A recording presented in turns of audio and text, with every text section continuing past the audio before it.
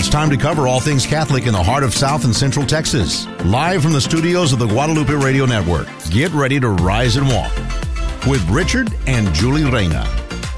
And, I almost said it, but I didn't say it. We're back, folks, for another show. And just like that. You caught me. It's going to be a great show today. Going to be live. We're going to have Father Charles Kashan with us in studio. He's the pastor of St. George Maronite Catholic Church here in the Archdiocese of San Antonio. Of course, many of you all know that back on August 4th, man, it's flying by real quick, that there was an explosion in Beirut in Lebanon. Yes. And we're going to get to chat with Father Charles about what took place and how we here in the United States, our listeners, wherever you're listening to, although I doubt there's anybody listening to us online somewhere else in the world, but, it could happen. What we can do, what we should do, what we can pray for, and how we can not just sit back, but, of course, pray and act. Right. Do something about that. I want to make sure I want to get that out there because some people might be tuning in thinking Father Charles is going to come on right away. We're probably going to bring him on right at about 12:30. So, folks, please keep that in your prayers. But let's get right to praying. So that way you and I can catch up because there's so many things took place this week that I want to make sure we touch before Father Charles comes on the air. So if you all join me in the name of the Father and of the Son and of the Holy Spirit. Amen. Yes. All right, Father. Oh, Father, he's walking in right now. This is the prayer to Our Lady of Lebanon.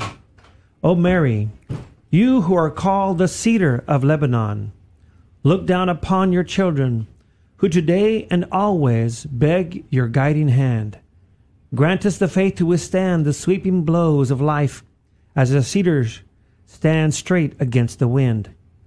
Develop in us the hope of resurrection, that what we believe as your divine Son has revealed it to us, we may appreciate the joy that should be ours. Dear Mother, increase our love, the love we should have for the Blessed Trinity, Father, Son, and Holy Spirit. Our filial love for you, and to the perfection of this love, to love our neighbor not in theory, but in solid prayer and practice.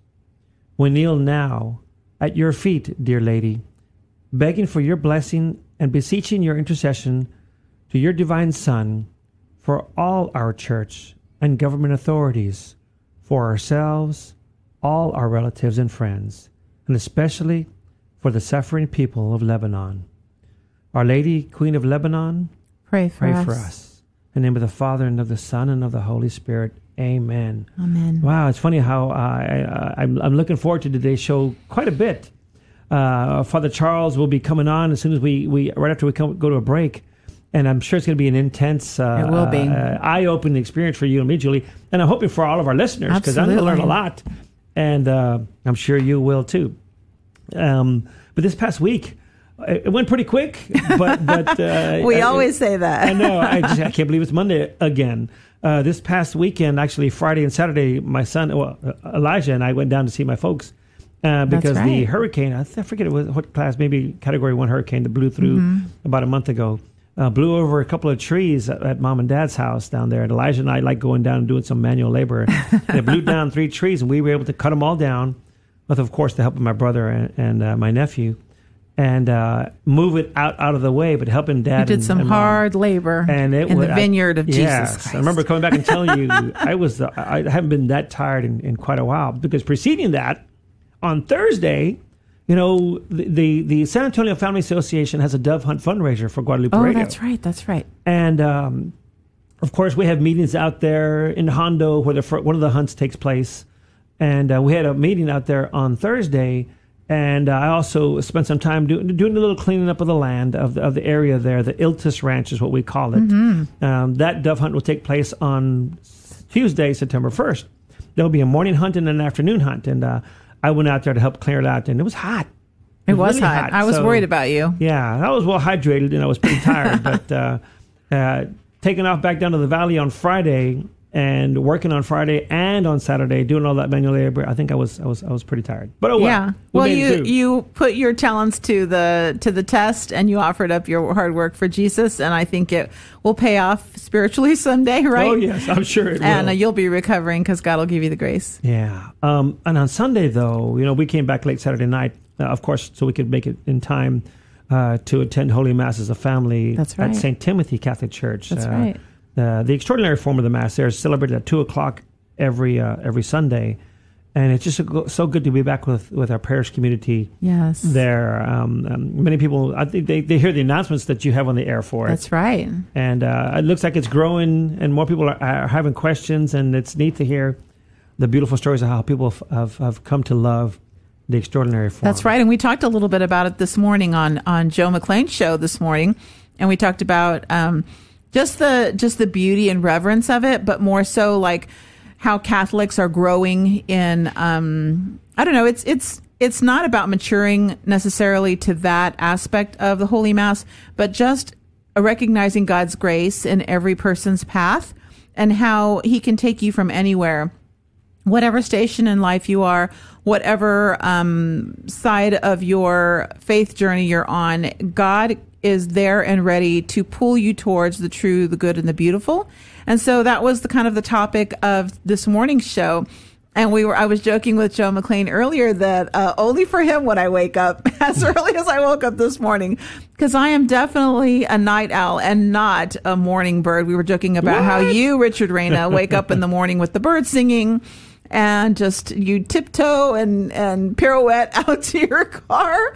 And it was really a labor of love to be up that early for the morning show. So I am grateful to Joe McClain for allowing me to be on the show this morning. And it was awesome. Yes, it was. It was neat to have you in studio. Maybe we can make that more of a regular thing, because it was kind of weird me standing off in the background, just running the board and letting you do what you need to do. In fact, Dave Palmer, our executive director in Dallas, said, "Hey, Julie did great today." It was great to hear her. So thanks, Dave. There's some people that were listening. Thanks. So I'm sure others as well. And of course, folks, we just shared the video for today's show, our Facebook Live. So please do this a favor and share it as well with somebody else. Absolutely. I see Iveth and Teresa both watching right now. Of course, she's got Julie on there.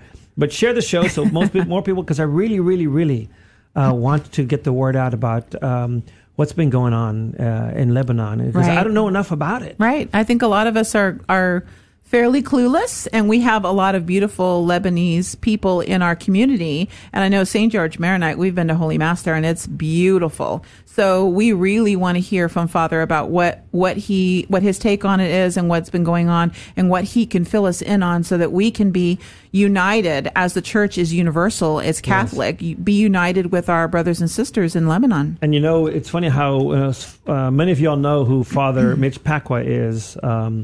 On EWTN, and he comes out to the Texas Hill Country area right before Thanksgiving for about 2 weeks period, and he's by ritual. He's by ritual, which means he knows how to celebrate Mass in the Latin Rite, the Roman Rite, but he also knows the Maronite Rite, which is really cool to see him celebrate Holy Mass that way. And I've seen him celebrate the Maronite, but others as well celebrate the Maronite Rite on EWTN.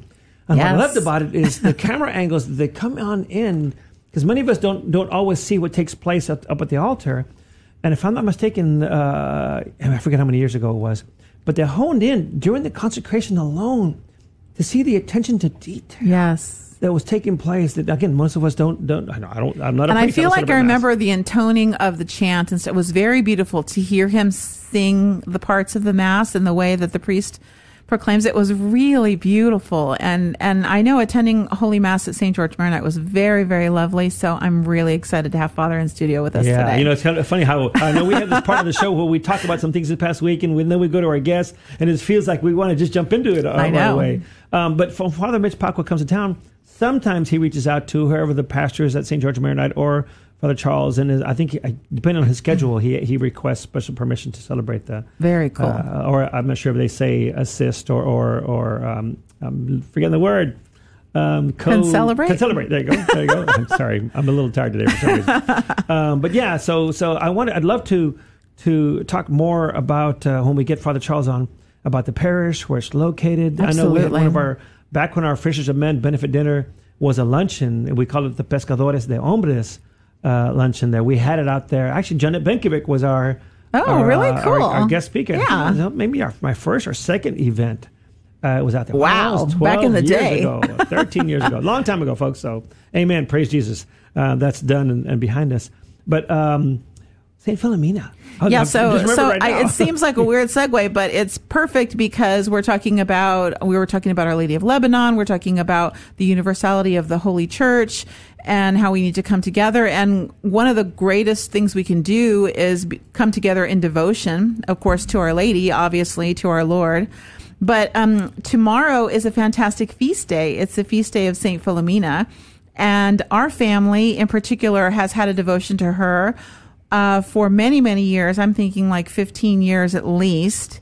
And we are the leaders, I guess, the co-directors of the Arch Confraternity of St. Philomena of San Antonio here in San Antonio. And we wanted to spend a little bit of time, just a little bit of time, talking about St. Philomena, because I've come to know over the years that people have either heard of her or never heard of her.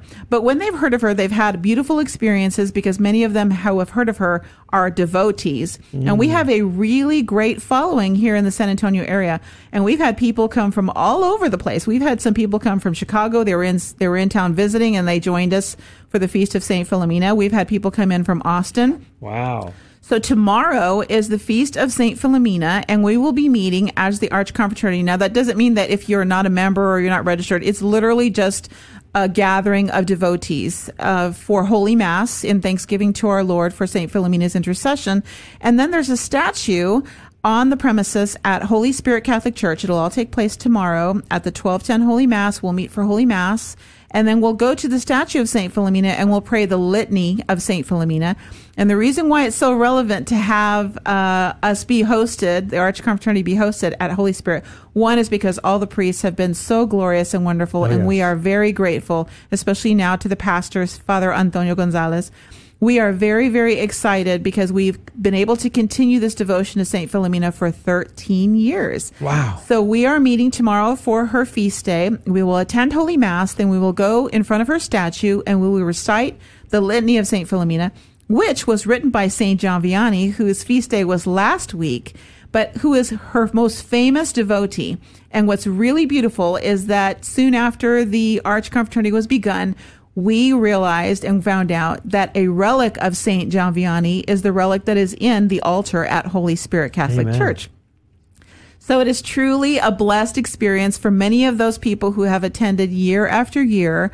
They may know the drill, but basically we meet 3 times a year, literally for Holy Mass and for the Litany of St. Philomena. And it's a beautiful way to come together in thanksgiving and devotion to God for St. Philomena's intercession. We have Holy Mass, and then we go to her statue and we pray the litany.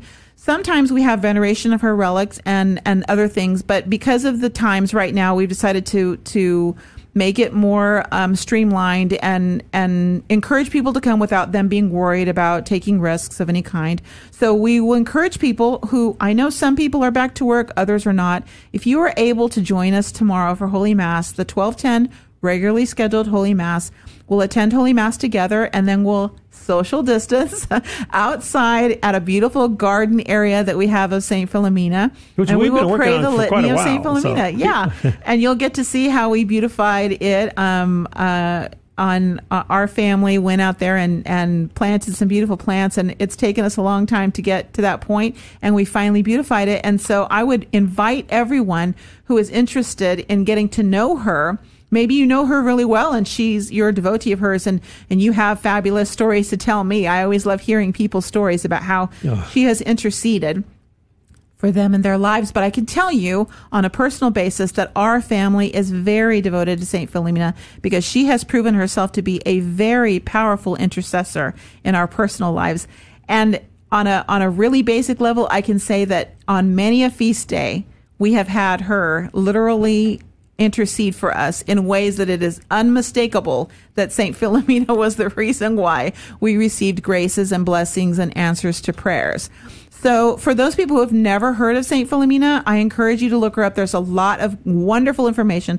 There's great books about her. I've read several of them. There's also a website, philomena.us, which is the U.S. website for St. Philomena, and it literally takes you to the website of her shrine. Her shrine is in Mugnano, Italy, and really close to Rome, so it's not a long trek for those of you who, aside from the plague, would travel. I have several friends who have been to the shrine there.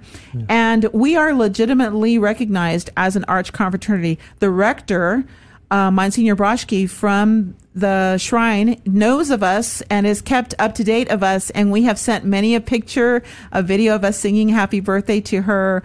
Many of our gatherings have been photographed. So we join people all around the world for her feast days. And tomorrow is her liturgical feast day. Amen. Wow. So a lot going on. In fact, I love all things about St. Philomena. I do encourage you, should you have a question, we have the Facebook page, Philomena S.A.? Philomena S.A., yes. Search it out, seek it out. If you're not sure if you're the right one, it'll. I think when you go to the page, it'll tell you Richard and Julie are friends of it and whatever. And if that's not the case, just message you to one of us on Facebook, and we will connect you to the right page so you can like it and share it with your friends. And what the most interesting thing about her, I think she's really, really relevant for our times. And I was explaining to Ty, our fabulous superhero intern over here, our volunteer extraordinaire, our assistant over here. I was telling her about how she's becoming more well known as the years pass. She was really only discovered, her tomb was discovered in the 1800s, but she's a really ancient saint from the 300s. She was persecuted by Diocletian. So her story is fantastical, but she is really becoming known as of late, and she is a model of purity. And I can tell you, in this world where we are really struggling against impurity, you and I have had conversations about the fact that this world is so wrapped in impurity. In fact, we're planning on doing some further topics that concern purity, like and that just new movie coming out with Jim Caviezel. There is a fantastic. I'm just going to tickle your earbuds a little bit. There's a fantastic movie that's about to come out called Sound of Freedom, and it's all about the sex trafficking ring and all the horrible things that are going on in this really act of modern day slavery. And Saint Philomena is the exact opposite of impurity. She is purity, and she was incredible in her witness, and she is the absolute perfect, aside from Our Lady, of course, and there are many other saints, but she is absolutely perfect and suited for our times right now. So I encourage you to look her up, because there was many a pope and many a famous saint, like Saint John Vianney. Yeah, Saint Padre Pio. He was born on her feast day, her May feast day, and he had a sister named Philomena. There were many popes who were very devoted to her, some of whom were healed from illnesses before they were pope. They've gone on pilgrimage to her shrine. They've left chalices and pectoral crosses. Very, very devoted. Sophie Barat, St. Peter Julian Emard, we were talking about him. His feast day was last week. There are St. Francis Cabrini. There are some really big hitters. So for those people who say, wow, I've never heard of her before, there are a lot of saints who in their lifetime, especially St. John Vianney, who attribute every miracle that happened that people say, oh, thank you, St. John Vianney, for interceding for me. And he would say, oh, no, that was St. Philomena. He had a relic of hers, very devoted. There's actually statues of St. John Vianney kneeling in front of a statue of St. Philomena. And there's pictures and beautiful artwork of him being completely devoted to her. So I would encourage people, if you've never heard of St. Philomena, she is fantastic. She was a young virgin and martyr. She was only 13 when she was persecuted and put to death by Diocletian. Her story is fantastical, and she is a perfect example, model for families, model for children, models for anybody who wants to pursue the virtue of purity. So you don't have to be a member of any kind of group. You don't have to be a member of the Arch Confraternity. We tomorrow. Simply use that as our title, because it's an opportunity for devotees from all over the place to come together. There's no membership. You don't have to sign up for anything, except that I would love for you to give me your contact information so I can continue to remind you of our events. But really, it's just a coming together of devotees for Holy Mass to thank God and to remember how wonderful she is and to thank her for her intercession. Amen. So that's not an invitation. I don't know what it is. Yeah. So you've heard it here. We're inviting you listening right now. Please join us for Holy Mass tomorrow at Holy Spirit Catholic Church. There on Bandera. Blanco and Ramsey. And Blanco and Ramsey at the 12:10 regularly scheduled Holy Mass. And afterwards, we'll join at her statue, which is beautifully positioned right in front of the Eucharistic Adoration Chapel. So you can be with Jesus, too, while you're there. Amen. Is there anything else we're forgetting to touch on before we hit the break? I don't think so. I think I just encourage everyone to look her up. And if you can come tomorrow, please join us. Amen. So, folks, we're going to take an early break rather than waiting for 12:30, because they're really, I'm so big. We have to get to Father. Yes, we do. Get to Father. So God bless you. Don't go anywhere. We'll be back with Father Charles Kashan.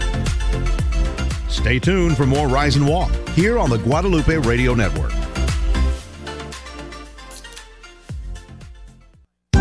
Guadalupe Radio Network wants you to know, in Scripture, we find a host of interrelated images and figures through which Revelation speaks of the inexhaustible mystery of the church. The images taken from the Old Testament are variations on a profound theme, the people of God. In the New Testament, all these images find a new center because Christ has become the head of this people, which henceforth is his body. Around this center are grouped images taken from the life of the shepherd or from cultivation of the land, from the art of building, or from family life and marriage. The church, further, which is called that Jerusalem which is above and our mother, is described as the spotless spouse of the spotless Lamb. It is she whom Christ loved and for whom he delivered himself up, that he might sanctify her. Paragraphs 753 and 757 in the Catechism. Read and learn more today in the Catechism of the Catholic Church.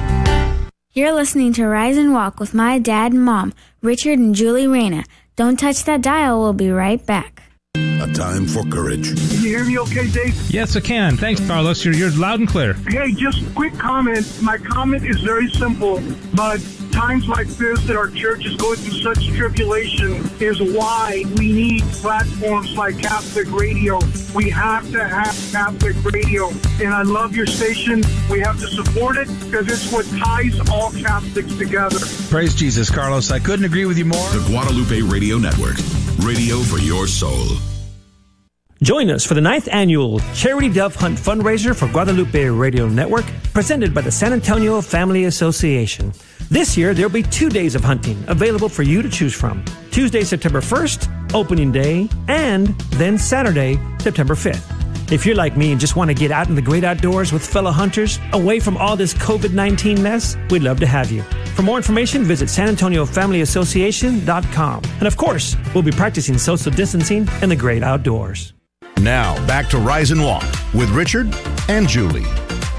And we are back again, like we mentioned, Father Charles. Just please, if you're just tuning in right now, I'm putting on my glasses, you're watching me. I see James is tuning in, Arturo's tuning in right now, Lona. Hey, Lona Sanchez, all right. Please Lona. share this video because you're going to learn some things today that you didn't know. And we're going to learn some things today. I know we're going to learn. So I don't know if I'm learning now. You got to be learning. But of course, first and foremost, we need to be praying. But then that comes action of all kinds of support and things we can do. And I don't even have a clue of all the things that we can do. But I'm sure Father Charles is going to share that with us. And I'll start off by saying, Father Charles, Father Assad was I think I say El Basha. Yes, was our guest on our network-wide show on Friday at Gianna Live from Our Lady of Lebanon there in Louisville, Texas, and we had a lot of great compliments and comments about that because we don't know. Mm-hmm. So first, I want to thank you for being with us here today on Rise and Walk, and please share with us a little bit about how you've come to St. George Maronite Catholic Church. Thank you for the opportunity for having me here. Well. I was raised in Lebanon, grew up in Lebanon. I became a priest in Lebanon. I was ordained there. I served for almost about 4 years in a school as a school administrator. Then I moved here. Before I get to moving here, I belong to a religious order in Lebanon. It's called the Maronite Lebanese Missionaries. MLM, okay. MLM, that's what it means. And we are a missionary order. And in our constitution, in the bylaws of the order, when we were founded in 1865, the founder put in the Constitution that we are to follow and to serve the Maronites wherever they are. Wow. And obviously, we are here in the States. We have several missions around the world: Australia, Argentina, Brazil, South Africa, Guadeloupe, the island of Guadeloupe. Paraguay, Germany, Austria. We have several priests studying in Italy, Mexico, the U.S., and Canada, and of course in Lebanon. So in 2003, I was assigned here in the U.S. to come serve and help as in the parishes that I will be assigned to. I served first in Cleveland, then I came in 2006 to San Antonio as my first assignment. Wow. Left after that to Chicago and came back in 2013 as my current assignment as pastor at St. George in San Antonio here. And do they keep you for a certain amount of years and then move you? Is it fluid? Is it stuck to 7 years, 8 years? I mean, we don't know yet. But it depends on the boss. It depends on the bishop and on the need where it's needed. In our eparchy, and eparchy is the word that we use for the Eastern churches, for diocese, for those who do not know. In our eparchy, it depends on wherever there are need and wherever there is, they need the priest to be somewhere. At one point, my congregation might call me back to Lebanon or any different part of the world, and I am willing. I will be willing to move and to serve wherever is needed. After all, my life as a priest is a life of service. Absolutely. Wherever I am, wherever I need to be, it's a life of service. So, amen. Well, I know you grew up there, but how long has it been since you've been back? Actually, I was there I celebrated New Year there. Did you really? Yes. So recently? Yes, I recently Beautiful. went. I usually around this time of the year I'm in Lebanon, but because of COVID and everything that's going on in the world, I chose not to travel this year. Okay. Especially that you have to go there, you have to quarantine. I have elderly parents that I'm not willing to expose anybody to anything. Well, I was going to ask you, how many family, do you have a lot of family back in Lebanon? My entire family lives in Lebanon. I have a brother and a sister, and my brother and sister both married. My parents who still live there. I have lots of cousins. Okay. And everybody, my family lives in Lebanon. Everybody lives in Lebanon back there. Okay, so the obvious question would be, what do you know about the state of Lebanon, Beirut, and the people in particular? How is everyone faring, and what do you know about what happened? So, for those who do not know, just to recap a little bit, last Tuesday around 6 p.m. Beirut time, which is around between 10 and 11 a.m. San Antonio time, a massive explosion happened at the port of Beirut, and we found out later. The official story, if we can say, is that the nitrate ammonium was stored in there since 2014, and whatever the reason is, it happened, and we need to know what happened and how it happened, and there is an investigation to see what instigated what happened. But the result of it is massive. Over 4,000, if not over 5,000, who are injured. Hospitals are not able to keep up with the flow of patients of people who are injured. Over 150 who are dead. We don't know how many are still missing. They are still looking for people. And the port of Beirut, obviously, it's on the Mediterranean, and we know because of the massive explosion, it was felt in Cyprus, about 250 miles away. They heard it in Lebanon, about 15-20 miles away. Wow. So with all of that, there is lots of devastation. Beirut is probably destructed. There is a total destruction, especially the area that is around the port. Houses, I was looking at pictures today. Houses are destroyed. It looks leveled. Yeah. Yes. Many buildings are leveled, and there are probably around 300,000 people who have been homeless since last Tuesday because their homes are destroyed. They have nowhere to go. And here, let me jump in and say that when it happened, it was the churches ran immediately to help. Whether they were Maronite or Catholic or Orthodox churches, all the churches in Lebanon, not only in Beirut, ran to help, and everything was open for those people who did not have a place to stay, to come and stay at the churches. They did what they can to house the people who lost their homes, who lost everything. When I first connected with you, I thought it was that September or maybe I forget when it was. October. Needing to get you on the air. Some good friends of mine, Jean and Dina Abiasi, I mentioned it to them as well. Like, yes, you need to get them on because again, we live in our own little San Antonio world or South and Central Texas world or whatever, or maybe the United States. But I don't grasp maybe like others out there the oneness, the hugeness of the Catholic Church. And all the rites, the Eastern rites and so forth.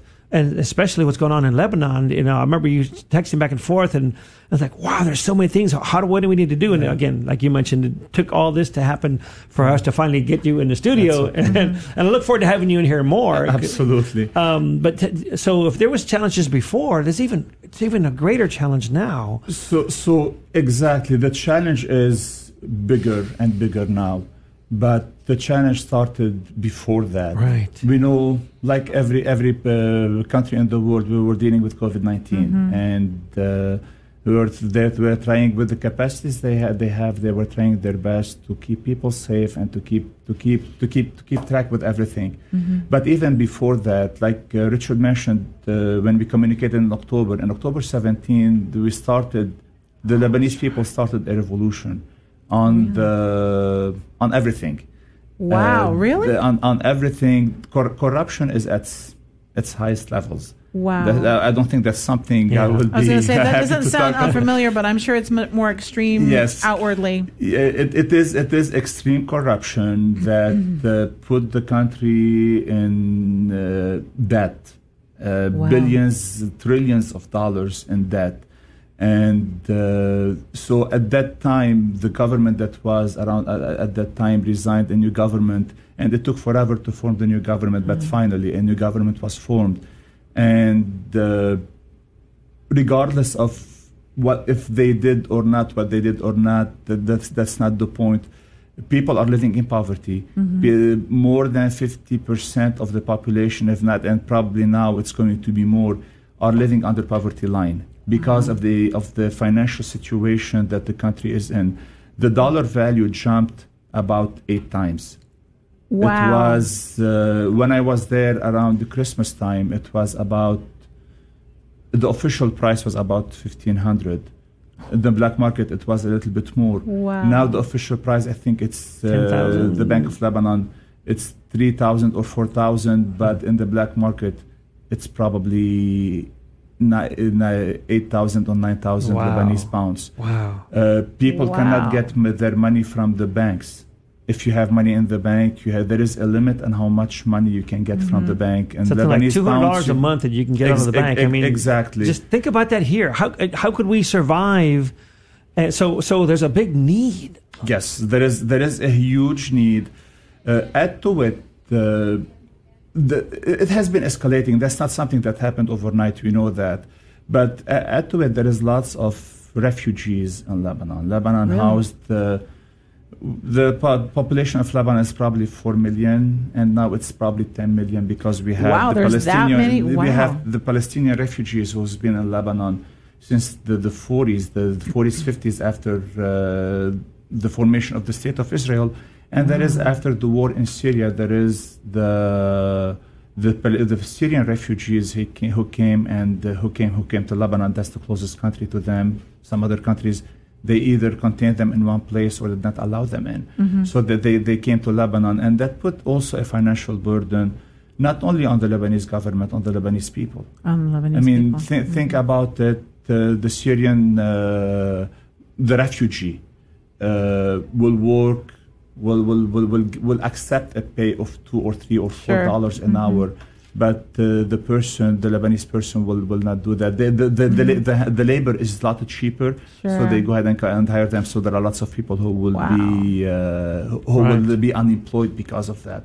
So the financial situation, COVID-19, and now the explosion put the country in a very, very, very bad situation. In a situation where, okay, what can we do? What do we need to do? What is it that we can do to help that country to get back on its feet? Before 1975 is the civil war, and before that we used to call Lebanon the Paris of the Middle East, or the Swiss of the Middle East. Wow. That's what they used to call Beirut, which is a beautiful city.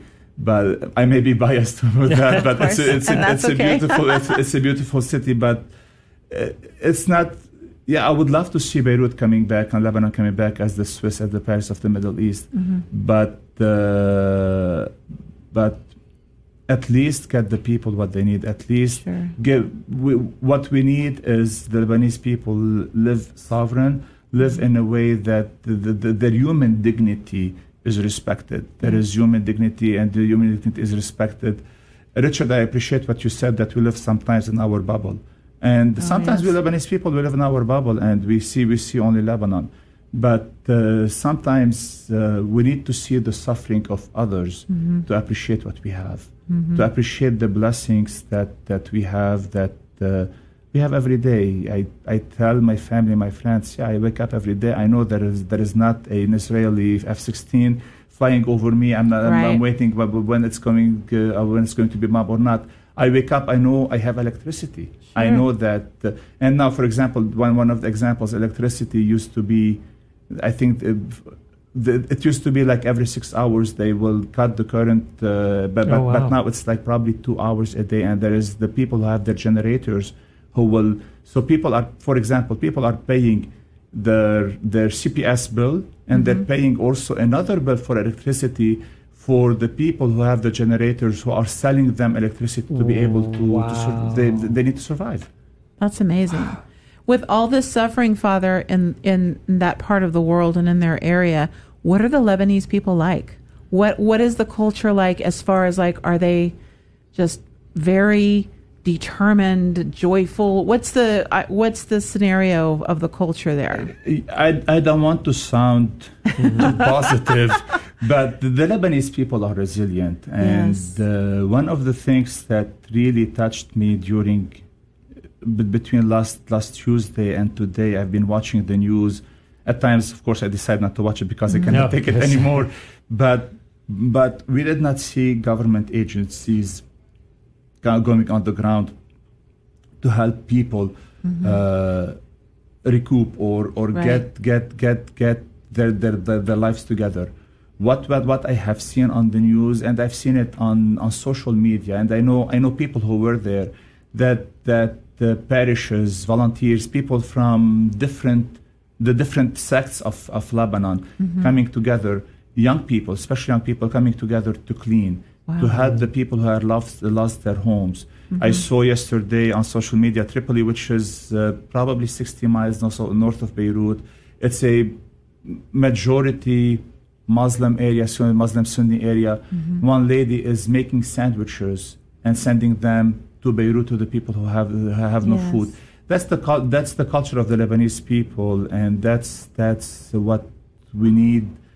That's the only way we were able to survive the civil war. That's the only way we will survive this. Yes. We need to be united. We need to unite with each other. Forget that I am a Maronite or a Roman Catholic or an Orthodox or a Muslim Sunni or Shia or Druze or whatever it is. I'm Lebanese, and I need to put my hand with the hand of the other Lebanese, with the hand of the other, my brother and sister who are humans like me, to be able to survive, to go through this.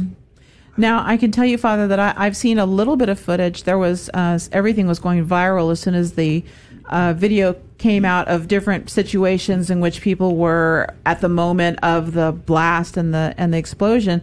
And I was reviewing one today of a beautiful Lebanese priest who was incensing the altar. I'm sure you've seen it. Yes. Do you even know who he is by chance? I know the church. I don't know the priest. Well, it's a terrifying video in the sense that he's obviously in the middle of Holy Mass and he's censing the altar. And of course, during these times of COVID, I can imagine that there were maybe not that many people. I don't know. He references, but he's incensing, and you see the camera shake, so you know that the earth kind of moved and the lights kind of go out. But then he continues incensing. He doesn't miss a beat. He's so fantastic. And then the explosion really happens, and things start falling on him, and he starts to run. Yes. And thanks be to God, he says no one was hurt in the church. But this puts into perspective when you see the footage of people where they were. I know there's another beautiful snippet of a gorgeous bride on the street in her gorgeous wedding gown, and she's literally posing for her camera, and then the explosion happens. I mean, we have to put ourselves in the place of everyone who was just living their normal, regular lives in whatever capacity they were when this happened, right, Father? Exactly. Actually, that was the day I was talking to a couple of friends after that, checking on them. The country was on lockdown. because the numbers of COVID started coming back up. So the country was on lockdown, and that was the first day that the country opened up again. Really? And the people were, it's the beginning of the month, people went to the banks to try to get whatever money they can, to run the errands they can before they go back on lockdown again. And those who were scheduled for weddings or for whatever it is, they had to do it. But if you look at the footage, yes, you could see the devastation. You could see what happened, and if you know the area, obviously you will be able to picture it better. Right. I saw one of the footage I saw is the place of the explosion that happened, and that's something. When I go to Lebanon, I drive by all the time. There is the storage for the grains, and next to the storage where the explosion happened.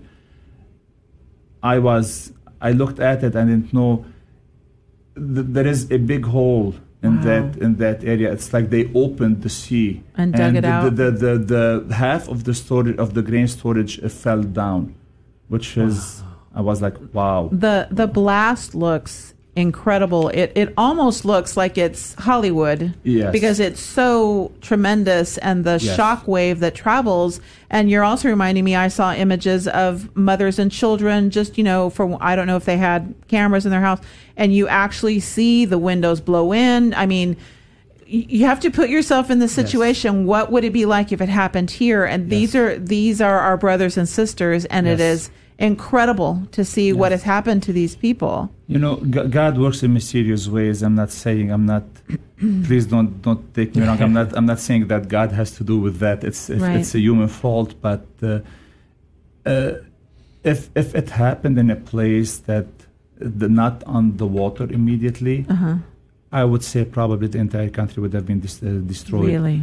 I read it several places, and I believe because it happened on the water was able to suck. That's why they felt it in Cyprus. Really? The water probably sucked 50% of it, and took the force of 50% of it, or it would have been a total destruction of the entire country.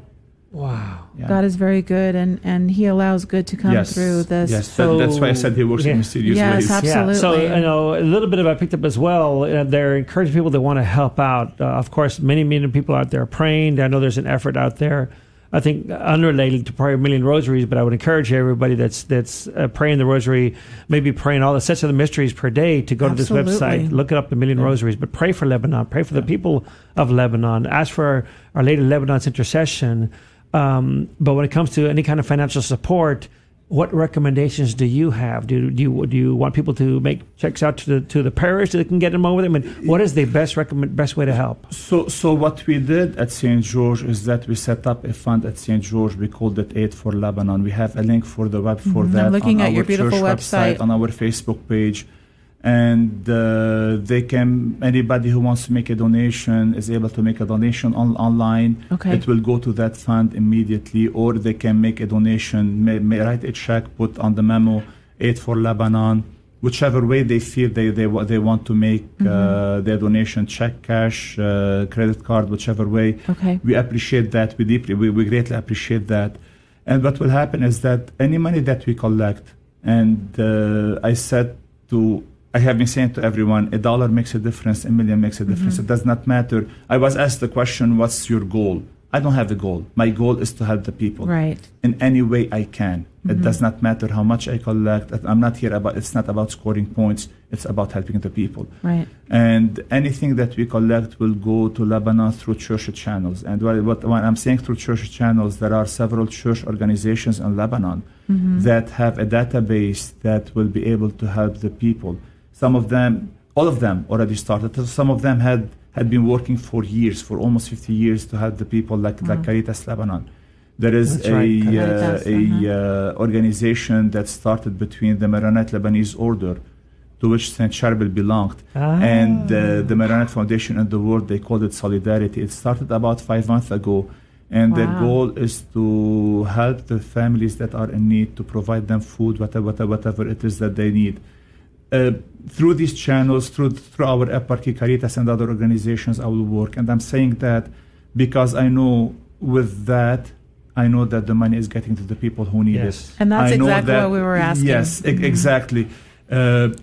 I was talking to a friend of mine yesterday. We're talking about the money and how to transfer the money and all of that. And I told them, I tell everyone, the people who are donating the money have the right to know where their money is going to. Especially it's not staying here in the U.S. It's going outside the U.S. It's going to Lebanon. There are some questions about the financial system there and what the government does or what the banks do or any of that. That's why I'm working with the church, because I trust the church. Sure. And the way the church stepped up these few days to help the people. And believe me, they're helping. They're not only looking at the Maronites to help them or the Orthodox or the Christians in general. We don't ask who you are. Give me your ID and let me see what your name is, where you're coming from, what your religion is. You are in need, we'll help you. That's what matters at that time. We need to we are putting all our differences aside, and we hope to keep that and to help the people that need the help. Well, I know Julie and I will step forward and we'll make a donation to help out. Absolutely. I'm looking at your beautiful website right now, and it's stgeorgesa.org, and you have a glorious picture of, I'm assuming this is Beirut. Beirut, and it is just beautiful. Wow. Actually, this picture that's on the website, it's there is a hill above Beirut. It's probably 15 miles north of Beirut. There is a hill with the big statue of Our Lady of Lebanon. Yes. And the way the statue is positioned, I said that on Friday during the liturgy for Lebanon. Our Lady of Lebanon is looking toward Beirut, with open arms, looking toward Beirut, overlooking Beirut. The way I put it, she's overlooking Beirut 24/7, and that picture is taken from there. Wow.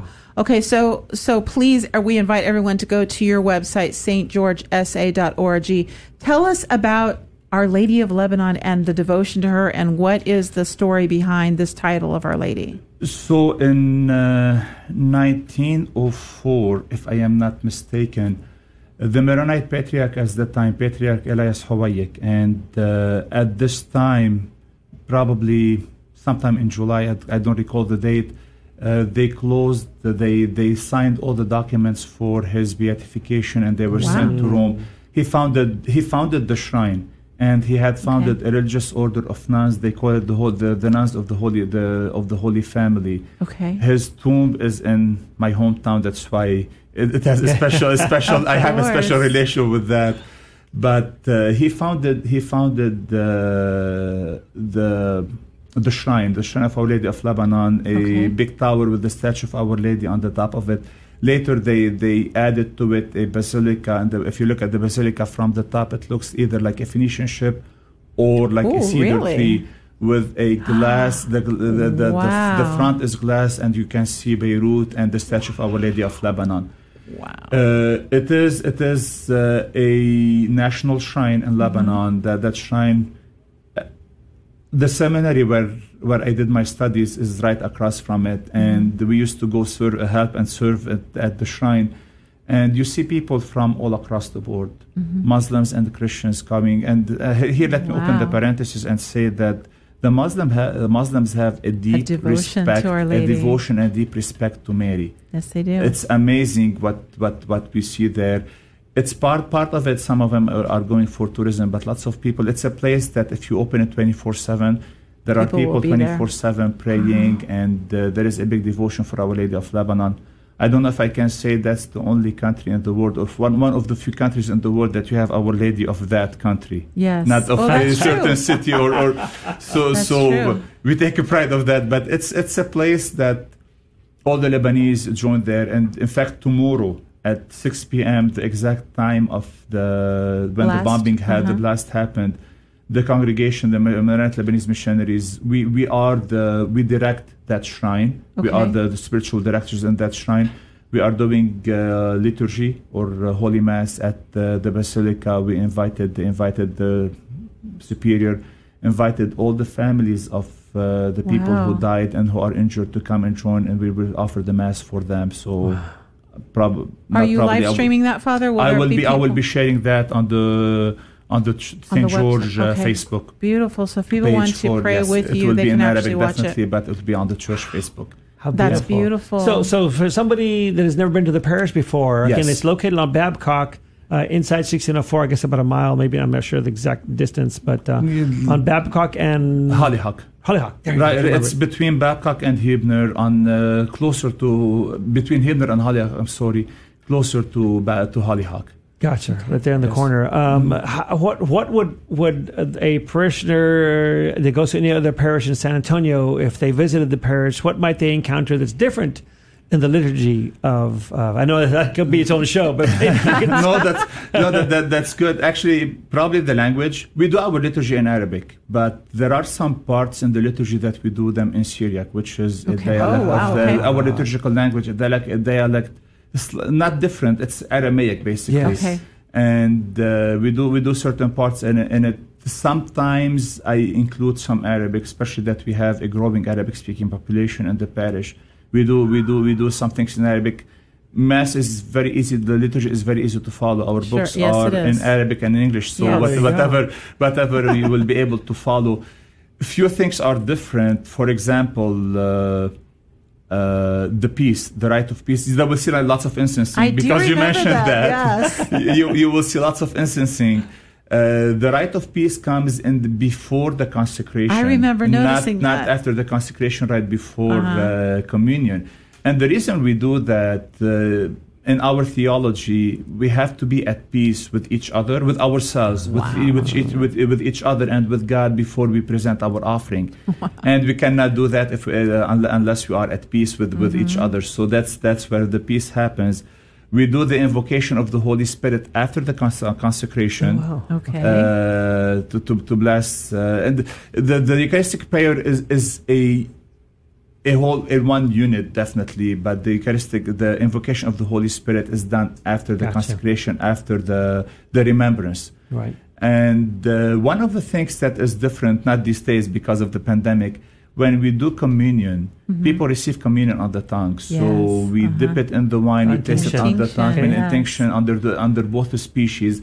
Now we're doing it because of the pandemic. We're doing it in the hand, but traditionally we do it by intinction on the tongue. We dip it in the wine and we put it on the tongue. You know, several years ago, I was at every other year we get to go to EWTN's headquarters in Birmingham, Alabama, for the Catholic Radio Conference, and Bishop Baker would celebrate the Holy Mass in Huntsville, just north of it, at the Shrine of the Most Blessed Sacrament. And it was actually quite packed. The shrine's pretty big. And he says, please, today during Holy Mass, after we pray the Our Father, he goes, we have a large contingency here of visitors from, they were from the I forget the Syriac, I forget the rite of the Eastern Church they were from. He says, but they're going to be praying, they're going to pray the Our Father in Aramaic, our Lord's tongue. And I didn't have a clue what that was going to be like. So sure enough, we went through Holy Mass, and after we prayed the Our Father, then he stopped and he says, now go ahead. And the whole right half of the church was all these people from, I think they were from Syria. And it was, I don't know how to describe it. Glorious. Other than I bet it was glorious. It was glorious. I mean, I was crying. I was like, what is that? I mean, that's the language of our Lord. It was truly beautiful. So I know sometime soon, I know my family will pay a visit to You're St. taking George me back, Maronite. Father, because our homeschool group used to meet at St. George Maronite, and we would attend Holy Mass there. And I remember thinking, this is so different and so beautiful and so familiar. Yes. Because you're right, there's differences, but there's a lot of similarities. And it's beautiful to hear the Mass in the different languages is very beautiful. Yes. The structure of liturgy is the same, and I believe in all the churches, but there are some things, and it's all tradition. It's the tradition of the church becomes different a little bit, but it makes you feel like you're participating in something very ancient. Yes. And we are an ancient church. Absolutely. The Maronite Church is an ancient church. Wow. And Maronite, most people don't know, Saint, is it Maron? Yes. Maybe tell us a little bit about that if you could. So Maronite, we take the name after Saint Maron. Saint Maron, who was a monk who lived on the mountains of, it's the mountains between Syria and modern day Turkey these days. Okay. And his lifestyle, it was a lifestyle that lots of people lived around there. Monks and hermits lived around there. Oh, wow. They lived in open air. regardless of the weather condition. They lived in open air. He created a movement around him after his death. Traditionally we say his death is on year 410. There is nothing written in concrete about that, but we know from certain correspondence between him and especially St. John Chrysostom that he died around this year. And that movement became later organized in a church. The Maronites were one of the first to follow the letter of the Pope to the Council of Chalcedon in 451, and they adopted the teaching of the council. And in fact, on July 31st, we celebrate the feast of the 350 martyrs of Saint Maron, who were killed on the Orontes River because of their belief and their following the teaching of the council. Wow. And since then, the Maronite Church is one of the Eastern churches. I believe it's the only Eastern church that never had a split, and it was always in communion with Rome. It was always in communion with the Holy See, and we never split from there. There was never a split within the church. Mm-hmm. We're of the Antiochian Syriac tradition. Yes. The ancient church, the way you just said it, and that's why they call us Maronite, because we follow the name of Saint Maron. Saint Maron. Probably everybody knows Saint Charbel. Yes, the famous Maronite. The famous Maronite. He's famous. Like I said, the Saint Charbel, Saint Raphael, the nun who lived her life paralyzed, blind and paralyzed, and not even paralyzed to a degree that probably her bones were separated. I don't know if we have the time, but one of the things that she had a special devotion for the Blessed Sacrament. On one day on Corpus Christi, she asked her superior to take her to church to be able to celebrate Mass, but superior told her, "We cannot do that. You will feel we cannot do it. You're too sick, and there is no way we can do that. I will ask the priest to come give you communion later." In a miraculous way, she crawled into the church and to celebrate Mass time and with them. Saint Hardini, Saint Naamtallah, who was the teacher of Saint Charbel, Blessed Estefan, who is blessed now, who was a worker, who was a monk, a worker, decided not to become a priest, but he gave his life totally for that. Father, let me pause you there, because for our listeners on the air, we're going to actually tell us, we're going to take them into the after show. So in about 10 seconds, you're going to hear the jingle for the end of our show. Stay with us. We want you to stay with us. Jump onto Facebook, go to our Facebook page for Guadalupe Radio Network, and join us there, because the conversation continues with our after show. You can hear more about these beautiful saints, and as we share with and learn more about the wonderful Maronite rite. Don't go anywhere, folks. We'll be right back with more on Rise and Walk in just a second.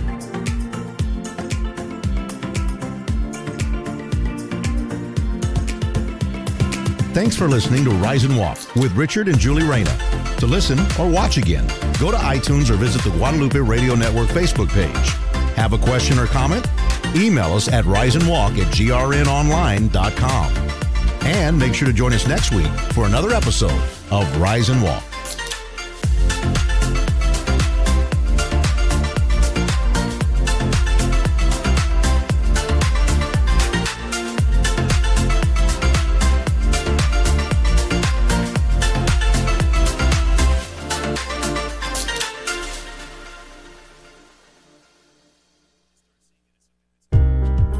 Thank you for listening to the Guadalupe Radio Network and being part of the family.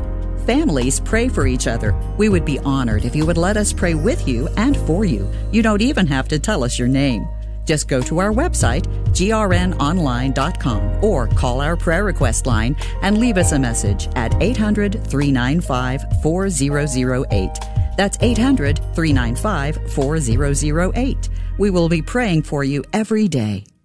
The Guadalupe Radio Network would like to thank Dr. Christopher York, an ENT doctor practicing in medical and surgical treatments of disorders of the ears, nose, and throat, with an emphasis on thyroid and parathyroid surgery. Dr. York is also past president of the Catholic Physicians Guild of San Antonio and can be reached locally at 210-499-4589. Thank you, Dr. York, for your support of the Guadalupe Radio Network. Project Cool provides free fans to the disabled and seniors over the age of 60 to relieve the heat and reduce heat-related illness. Over the last couple of weeks, San Antonio has experienced extreme heat, increasing the need to strengthen the vulnerable through this important program.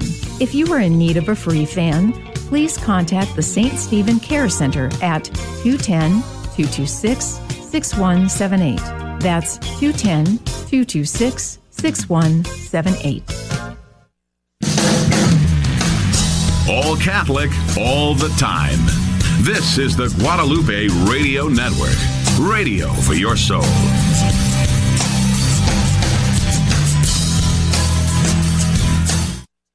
Serving God's holy, Catholic, and Apostolic Church. This is KJMA 89.7 FM, Floresville, San Antonio. Also online at grnonline.com. Your destination for Catholic radio.